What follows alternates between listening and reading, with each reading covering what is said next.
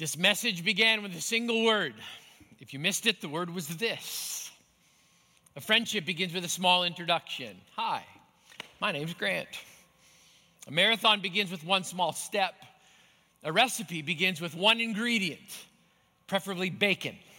A song begins with one note or one chord. A revolution begins with one small change. A plan begins with one small idea. A life begins with one small breath followed by a cry. A future begins with one small moment, hopefully this moment. A change begins with one small decision. I'd like you to join me in watching a small short film. It's going to take 107 seconds of your life. I want you to watch the details. I want you to watch the progression. I want you to see the powerful moments that compile time after time after time when you just start small. Let's watch it together.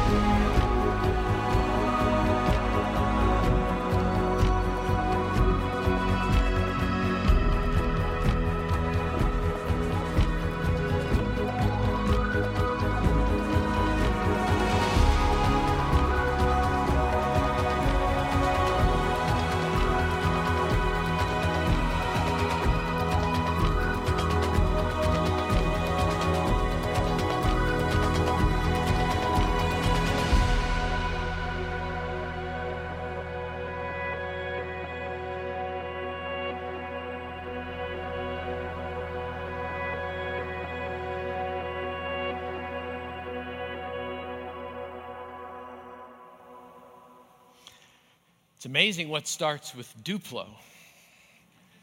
This is a new series called Start Small. According to the dictionary, these are the definitions of the two words we're going to become very familiar with over the next couple of weeks. The word start is a verb. It means to begin, to set out as on a journey or activity, to appear or to come suddenly into action, to life, or into view. We're going to move in this journey, which I think is going to be good for every single one of us, because the truth is right now, life feels a little bit stuck. Life feels strange. Life feels tired. Life feels small. That word small means of limited importance or size. Not big, but little. In my words and in my own interpretation, small means not a big deal, insignificant, easily overlooked. But we're going to learn something over the next number of weeks, that in God, small is infinitely powerful. The Bible lays out a truth that starting small can have an unbelievable impact. Well, it's almost like compounding interest. If you string enough small things together, you can actually create something that can revolutionize your life, your heart, your world, your community. So for the next couple of weeks, I'd love to test this idea. We've talked about it before, about 4 years ago. I think it's about time to bring it back up again. And the idea is this: small things done over a long period of time create the greatest impact. I would add to it with these words: when we start small, our world changes. The world changes. Now, this is counterintuitive because the world is obsessed with the exact opposite question. The world's question is this: what's the next big thing? I mean, all you have to do is turn on your television set and commercial time will vie for your attention saying, this is the next big thing. And the world will push even harder and ask not only what's the next big thing, but how are you going to be a part of it? How are you going to participate in it? So we get caught up in this idea of dreaming big and thinking big and planning big because we don't want to miss out. How does the phrase go again? Go big or go home. Maybe you've heard other phrases. Don't sweat the small stuff. It even happens in church. We become a follower of Jesus and we just start a checklist. What am I allowed to do? What can't I do? What's not allowed anymore? Where do I get a Bible? Do I need to learn Hebrew and Greek? I should start witnessing. I need to become a televangelist. Where do I rent a stadium? And at some point, we just end up feeling overwhelmed. And when we're overwhelmed, we get frozen. And when we're frozen, we don't move. And when we don't move, we just stop and watch the rest of the world as it seems to get bigger and bigger and bigger. And we feel smaller and smaller and smaller. Jesus has this habit of flipping everything upside down. The world keeps asking, what's the next big thing? Jesus seems to have a very different tact, a very different angle. Jesus asks a different question. I believe his question for us in this season is, will you start small? Now stick with me. I've been working on this for several months, several years, and it's morphed into our teaching over the next couple of weeks.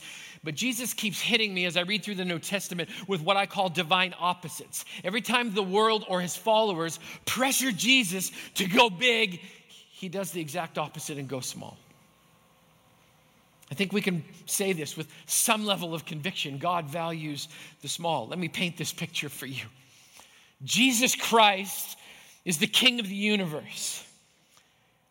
Okay, I thought someone would say amen to that statement. I really did. I mean, like I set it up. I thought someone at least threw the camera. Let's try that one more time. I know some of you are out of practice. It's been a while, but okay, let's try that one more time.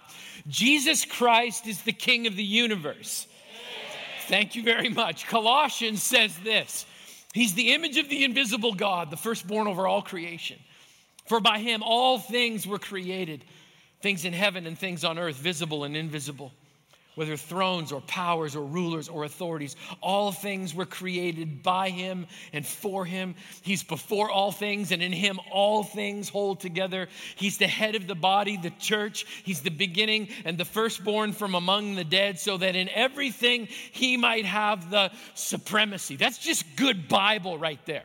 We should read that over and over again. Here's the crazy thing. That infinite God, that huge God, that God that defies all explanation, you can't even wrap words around him, that King of the universe becomes a tiny little baby. Matthew 1:21, it says, Mary, she will give birth to a son, and you're to give him the name Jesus because he will save his people from their sins. I know it's early, but Merry Christmas. God became small. Why? You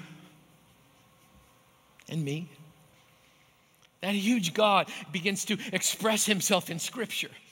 In one place in the early part of the Bible, God speaks to a prophet by the name of Elijah. He's putting on an amazing show. But when the show is over, the God of heaven, that infinite God who made himself into a tiny little baby speaks in a still small voice.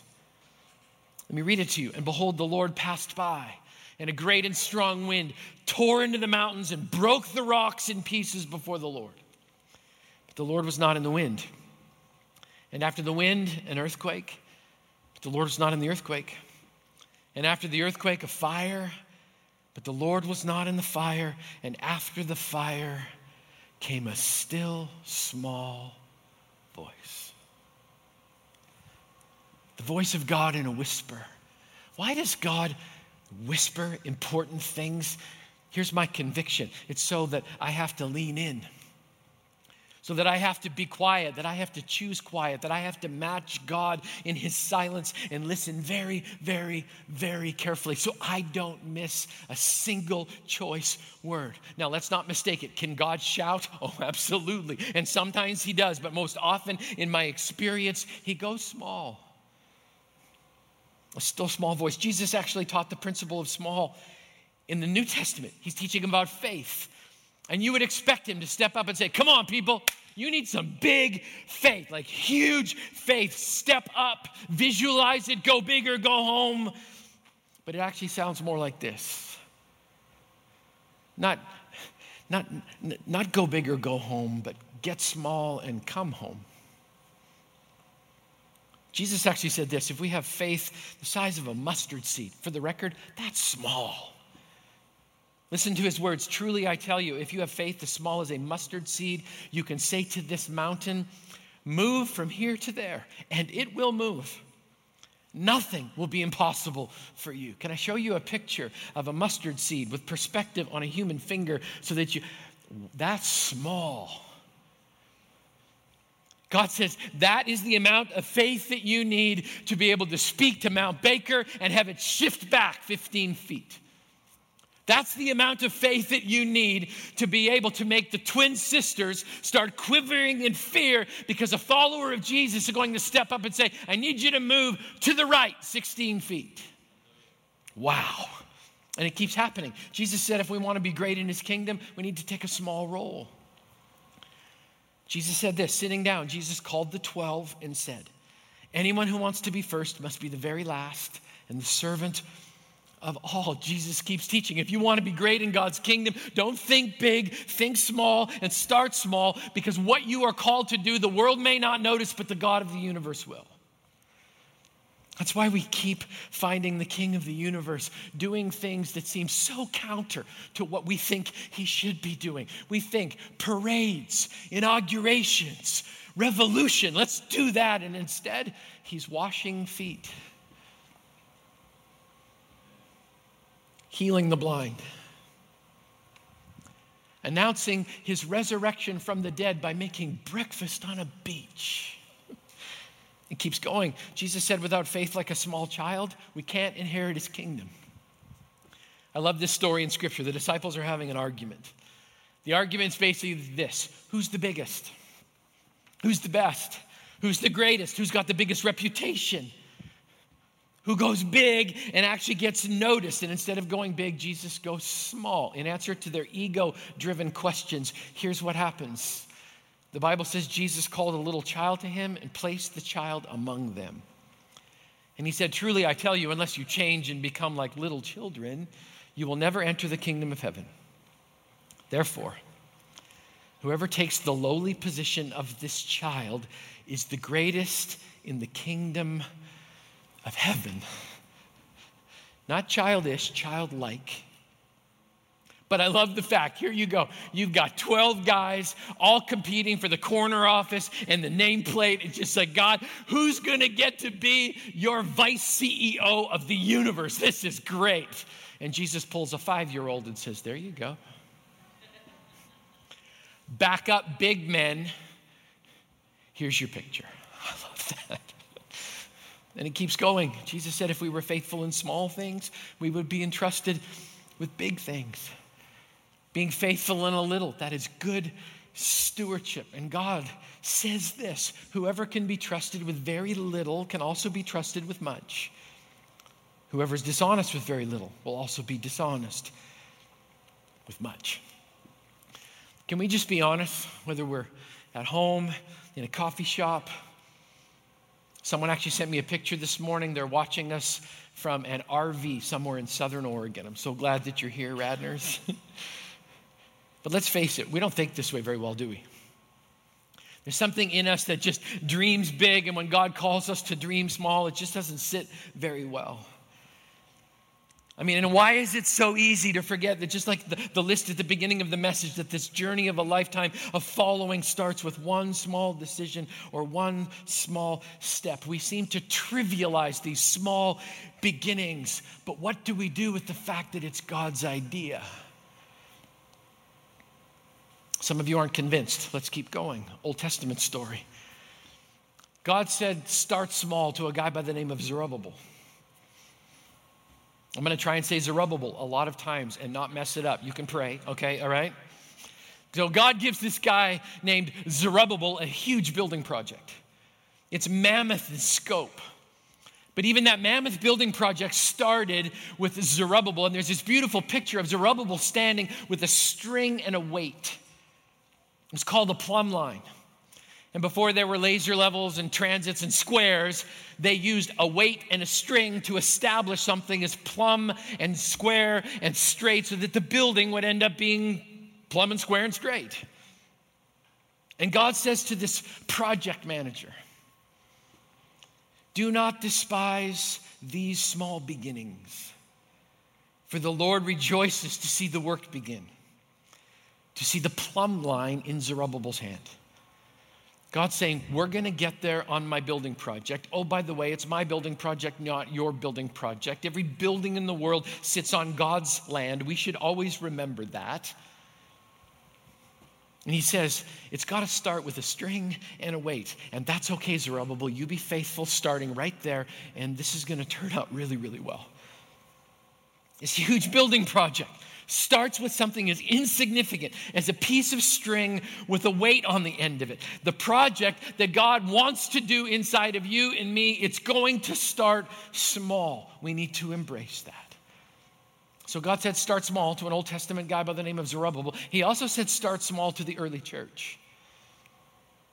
The church in its original construct started small, and yet God built it into this worldwide community, this worldwide movement that continues to roll out to this day. But if you boil it all the way down to its essence in the beginning, it started with 11 people from diverse backgrounds all coming together around Jesus. And yes, I said 11 because they hadn't filled Judas's spot yet, which is encouraging to me because it means this. Even Jesus had some issues in his small group. Makes me feel better, all right? But can you think about that for just a second? 11 broken human beings from diverse political backgrounds, different ethnic backgrounds, different cultural backgrounds, all found a way to unify because they put Jesus in the middle. That's a clue. When we put Jesus in the middle, what starts as small can change the whole world. And that group started small, and they started leveraging small opportunities. Let me read kind of the character sketch of the original church. The Bible says in Acts chapter 2, they devoted themselves to the apostles' teaching and to fellowship, to the breaking of bread and to prayer. Everyone was filled with awe at the many wonders and signs performed by the apostles. All the believers were together, had everything in common. They sold property and possessions to give to anyone who had need. Every day they continued to meet together in the temple courts. They broke bread in their homes, ate together with glad and sincere hearts, praising God. And you should underline these next words in your Bible. And enjoying the favor of all the people. Not just the people inside of God's club, but everyone outside too. And the Lord added to their number daily those who were being saved. Did you see that description? It doesn't seem that significant. What kind of things were they doing? They were learning together. They were eating together. They were praying together, and God allowed them to witness miracles. Anybody else watching this morning need a front row seat on a miracle today? I do. Let me share one with you. A couple of years ago, we decided to do a project as a church planting house churches in Thailand. A number of you stepped up. We could plant a house church in Thailand for $300. That seems crazy, right? We had an anonymous donor match the $300, and we planted hundreds and hundreds of house churches in a little isolated province in Thailand. And God took that small investment and He's multiplied it over and over and over again. I'd like to show you a picture of a miracle from 2 weekends ago when they hosted a baptismal service with the house churches that you helped plant. Can I see the picture? Yeah, there it is.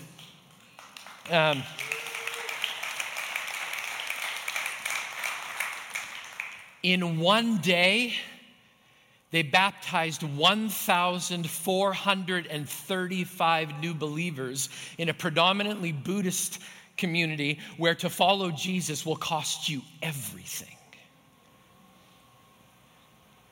What was our investment? $300.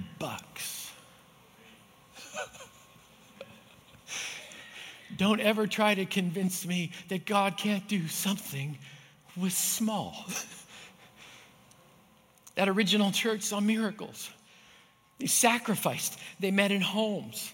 They met as a group. They ate. They were grateful. They praised God. And it says this was the implication. The community outside of their walls began to favor them because of the good that they were doing in the name of Jesus. I love that last statement, the favor of all the people. That happened because of one truth. They were connected to the vine.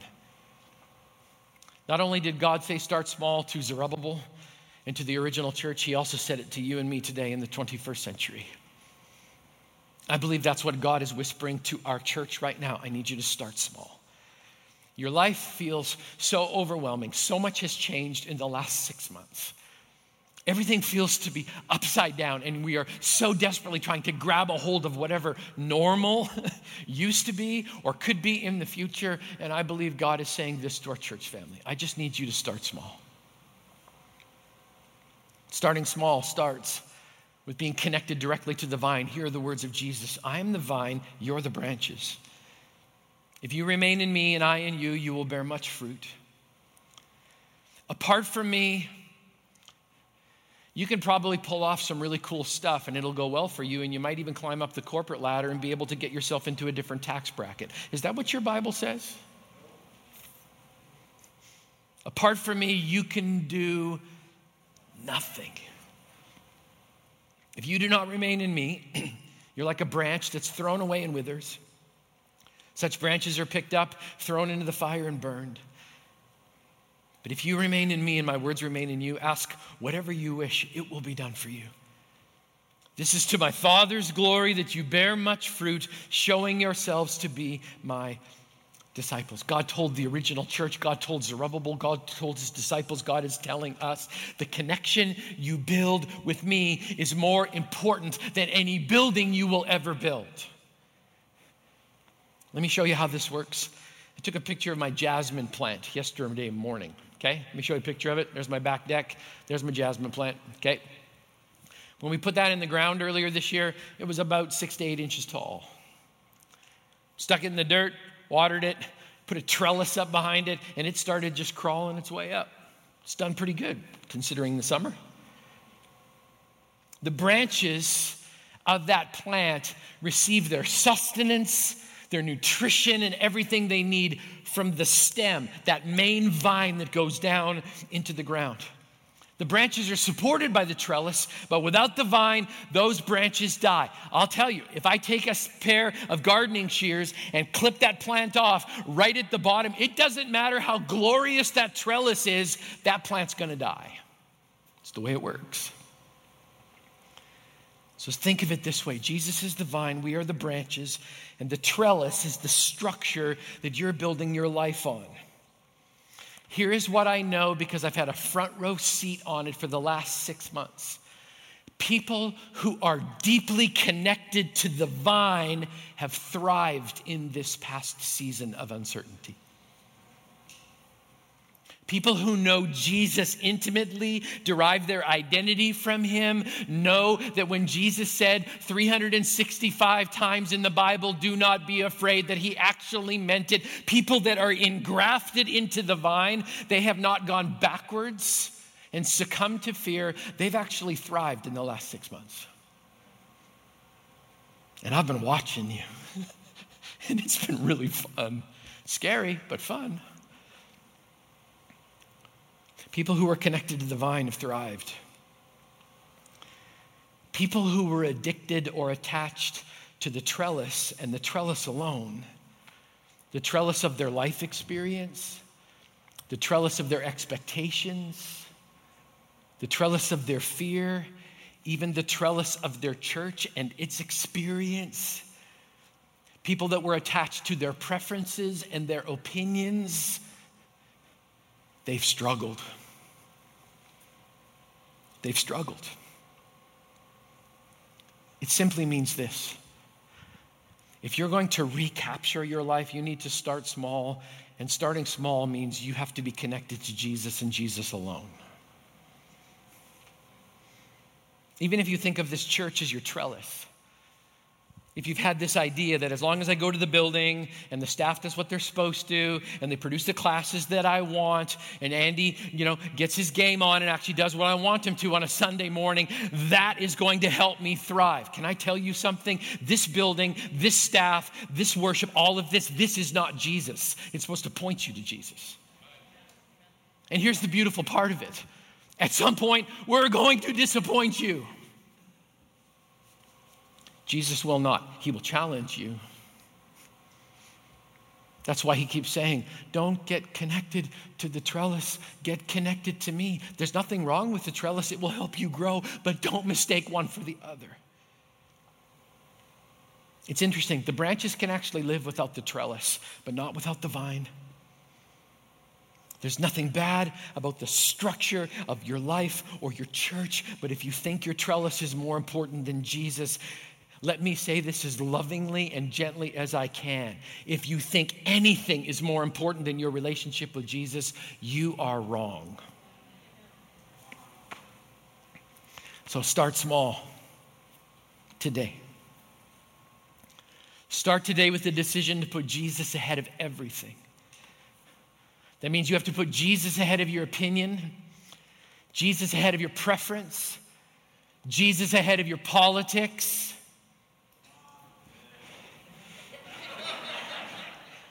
I'm going to say that again.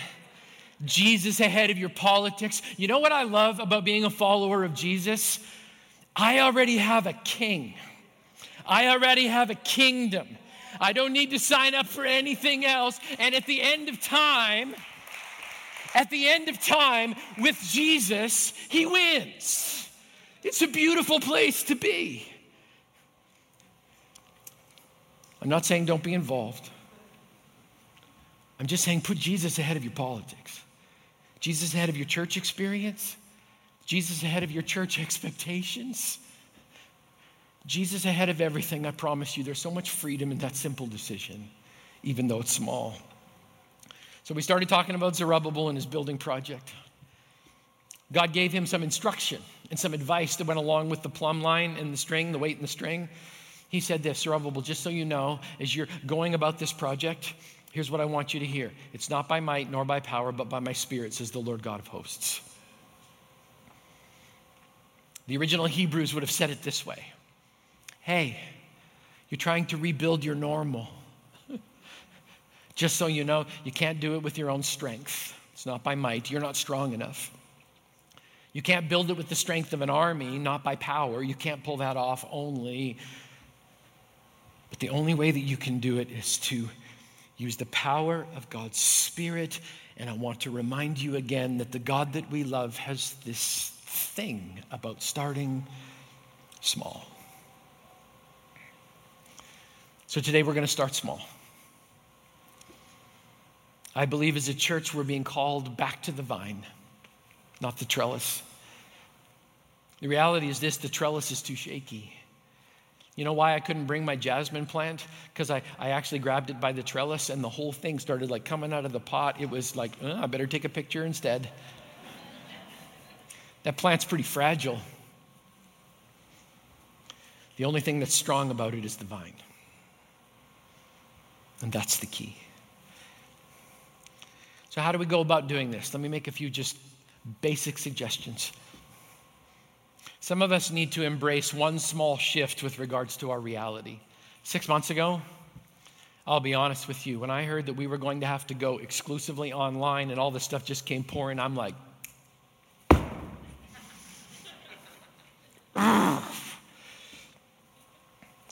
One week in, 2 weeks in, I'm at home working from an older bedroom in the upstairs corner of our house. When I came back in, I walked into my office for the first time after having been gone for several weeks, and my heart broke just a little bit because my office was set up relationally to connect with people. I have a sofa, I've got some comfortable chairs. A lot of people have come and sat in those chairs. We've laughed, we've cried. It's set up relationally, and I realized I'm going to need to embrace this new reality. So I moved the chairs out of the way. I pulled the coffee table aside. I had my workspace where I do my sermon prep. In the center, I created this little digital studio so that I could do something. If you, not this Wednesday, but the following Wednesday again, I've had the privilege of doing something every Wednesday morning during this pandemic. It's called Q&R, and we do it on jesus.net/live. Jesus.net is one of the largest evangelical websites in the world. And they asked me if I would be willing to do basically an Ask Me Anything every Wednesday morning for 30 minutes. So this chat pops up and I stick a camera in front of my face and I answer live questions. Just a few weekends ago, or just a few Wednesdays ago, we had people from Pakistan, Iran, Iraq, Indonesia, South Africa, France, England, multiple countries, multiple people. And we were talking about Jesus. It's on YouTube. If you want to go check it out, you're welcome to. I'm taking a break this Wednesday, but we'll be back 2 Wednesdays from now. I needed to embrace the shift that God had somehow in his sovereignty and his providence saw this as an opportunity, and I couldn't stand to walk back into my office and have my heart broken every single morning. So instead, I just reconstructed my office. Here's my new normal. And God's been using it. Some of us need to embrace one small shift instead of fighting against it.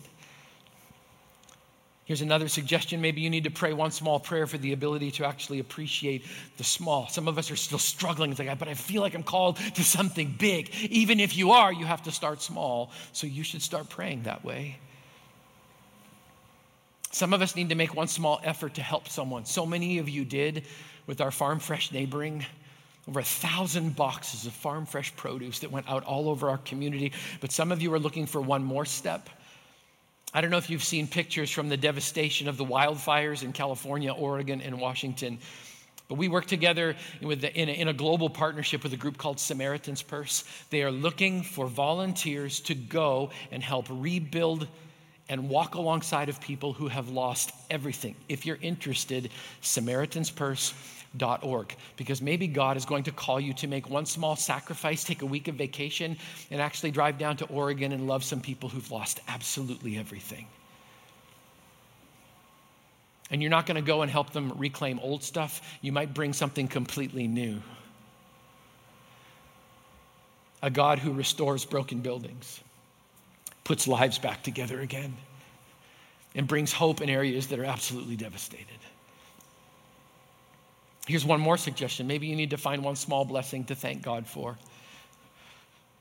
About a month and a half in, I started thanking God for my 12-second commute. From my kitchen to my upstairs office, about 12 seconds. And I started realizing something. I have way more time. This is actually cool. I could probably get used to that. Thanking God for the small blessings can turn an inconvenience into an opportunity. And now we've come to a moment of decision for all of us. My final suggestion today on how to start small is to take a stand. And we're going to do that literally in just a moment. It's not a contest, it's an opportunity. Moving from a seated position to a standing position is a transition from your head of about 24 inches. But it can make a significant difference in the way you approach your life. The reality is this: if you're on Team Jesus, there is no other team. I love being on Team Jesus. It means I've picked my side. I have my king. I will use my voice to point people towards him. I've chosen my side, not my partisan side, not to mask or not to mask, not Mac or PC, not Ford or Chevy. I only have one team. I'm proud to wear the jersey of Team Jesus because I did not earn it. My Bible describes it as a robe of righteousness that I have no business putting on, but it's a gift that Jesus comes and wraps around my shoulders. And I carry that mantle, which means I am here for his honor and his glory. It means that I have chosen a final authority through the word of God, even when it makes me uncomfortable. That means I don't take my talking points from culture. That means I will press against the flow of sin in my own life because I'm merely a branch and he's the vine. So what we're going to do is this. I'm going to challenge you to take a stand for Jesus and make a small gesture, which is to move from sitting to either standing or kneeling in just a moment.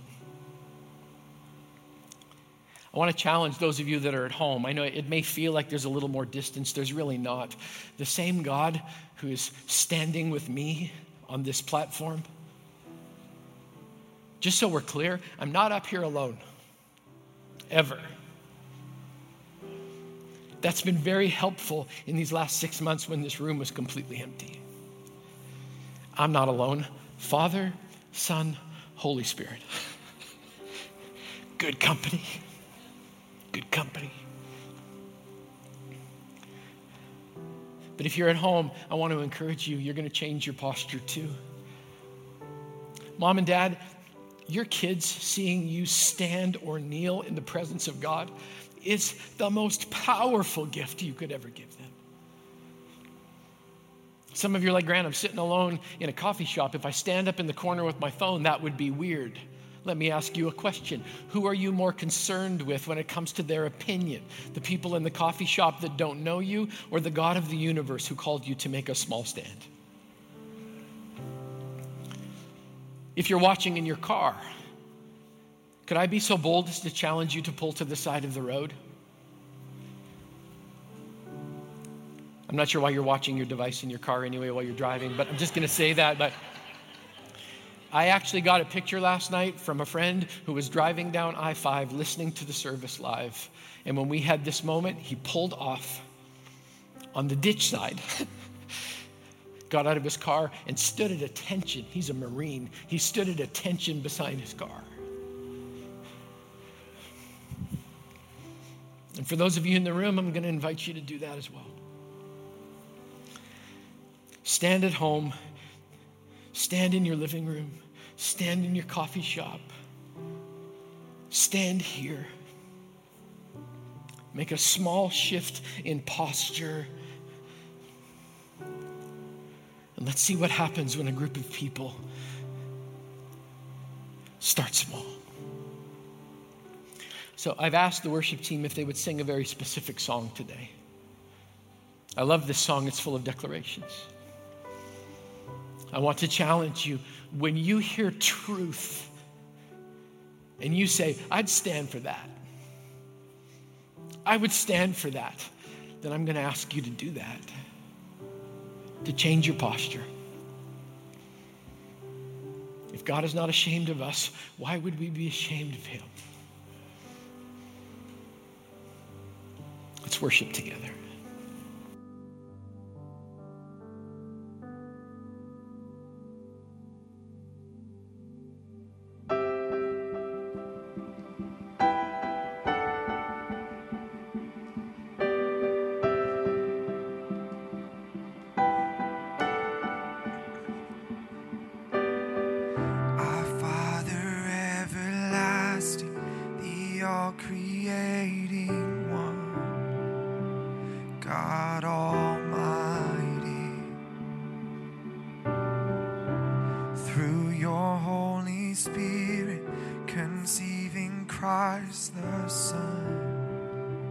Jesus, our Savior.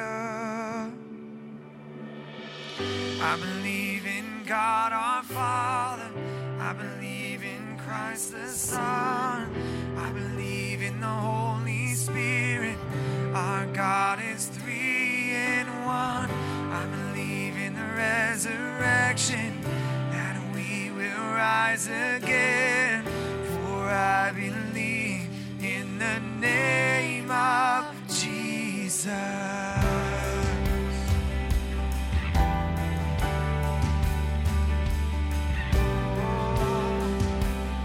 All your children standing together, our judge and our defender, suffered and crucified. Forgiveness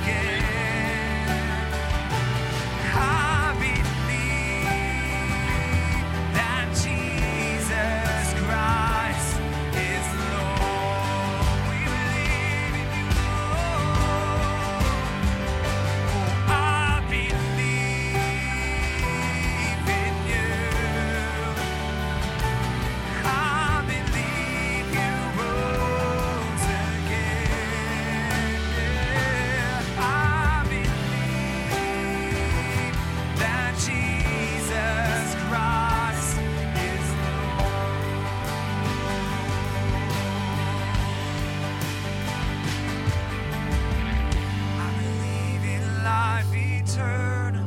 I believe in the virgin birth.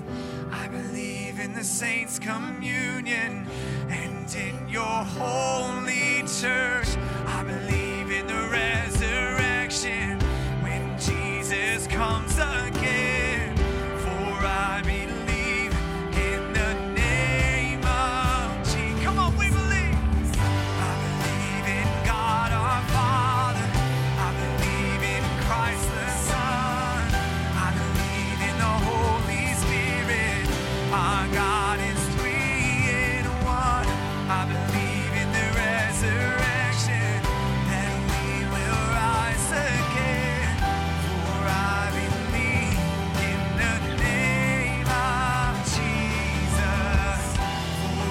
believe in the name of Jesus.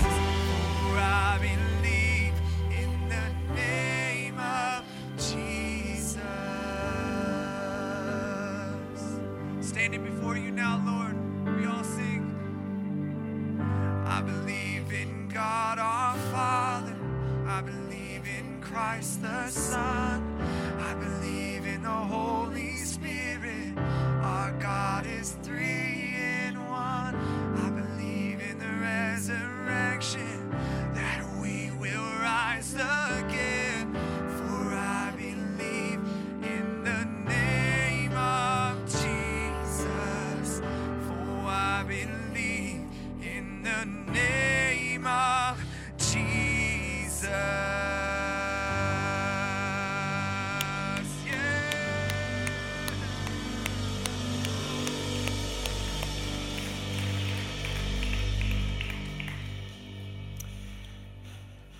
Several years ago, I was at a community roundtable, and I met a friend who's as different than me as you can possibly be. I'm a Jesus follower, he's an atheist. We're on the opposite ends of the spectrum in every single way, and yet we've still found a way to become very good friends. Years ago, I did a series called Bent on the Life of Joseph, and I gave my buddy a copy of the Bible, and I said, would you read this story for me? And over the years, he's actually become one of my greatest sermon feedback people because he asks me a different set of questions than church people do. He's read more Bible than most believers that I know. And he has serious questions. Months ago, we were sitting at a coffee table and he said, okay, so one more time, let me get this straight. You believe that God created everything out of nothing. You believe that God has a chosen people called Israel. You believe that Old Testament prophets predicted everything about Jesus some 700 plus years before he even showed up. You believe that virgins get pregnant. You believe Old Testament prophets get swallowed by fish and get puked up on beaches so that revival can break out. You believe that Jesus lived a perfect life, was wrongfully accused of blasphemy and treason, and died a martyr's death on a cross so that he could come back to life again 3 days later so that he could forgive every bad thing you've ever done wrong, call you both saint and son, and that someday he's coming back again to take all of his family with him to a heaven that he's going to have to recreate a second time because the first one's just not quite good enough. That's what you're actually saying? You believe that? Yes. All of it. All of it. You want your life back? I'm not exactly sure I want my life back from 6 months ago. I think I want this life. A life where Jesus is the vine and I'm simply a branch. And we can recognize a trellis for what it is, but we don't get attached to that. May the God of heaven today allow us to walk boldly into a world that so desperately needs people with love, gentleness, and respect to say, I have a king. I have a kingdom. My king is Jesus. And that's the team I'm on. May God bless you and keep you. May he make his face to shine upon you and be gracious to you. May God be merciful to you, and may he give you peace this week. In the name of the Father, the Son, and the Holy Spirit. And all God's people at home, in coffee shops, in cars, and in this room agreed together and said, Amen. Amen. God bless you. We'll see you next week. Thanks again for watching. We're so glad that you joined us today. Once again, we hope you'll get involved in biblical face-to-face community wherever you happen to be today. If you'd like more information about Christ the King Community Church, if you'd like to give online, or if you'd like to submit a prayer request, or even get connected in a small group, you can find out more about us at ctk.church.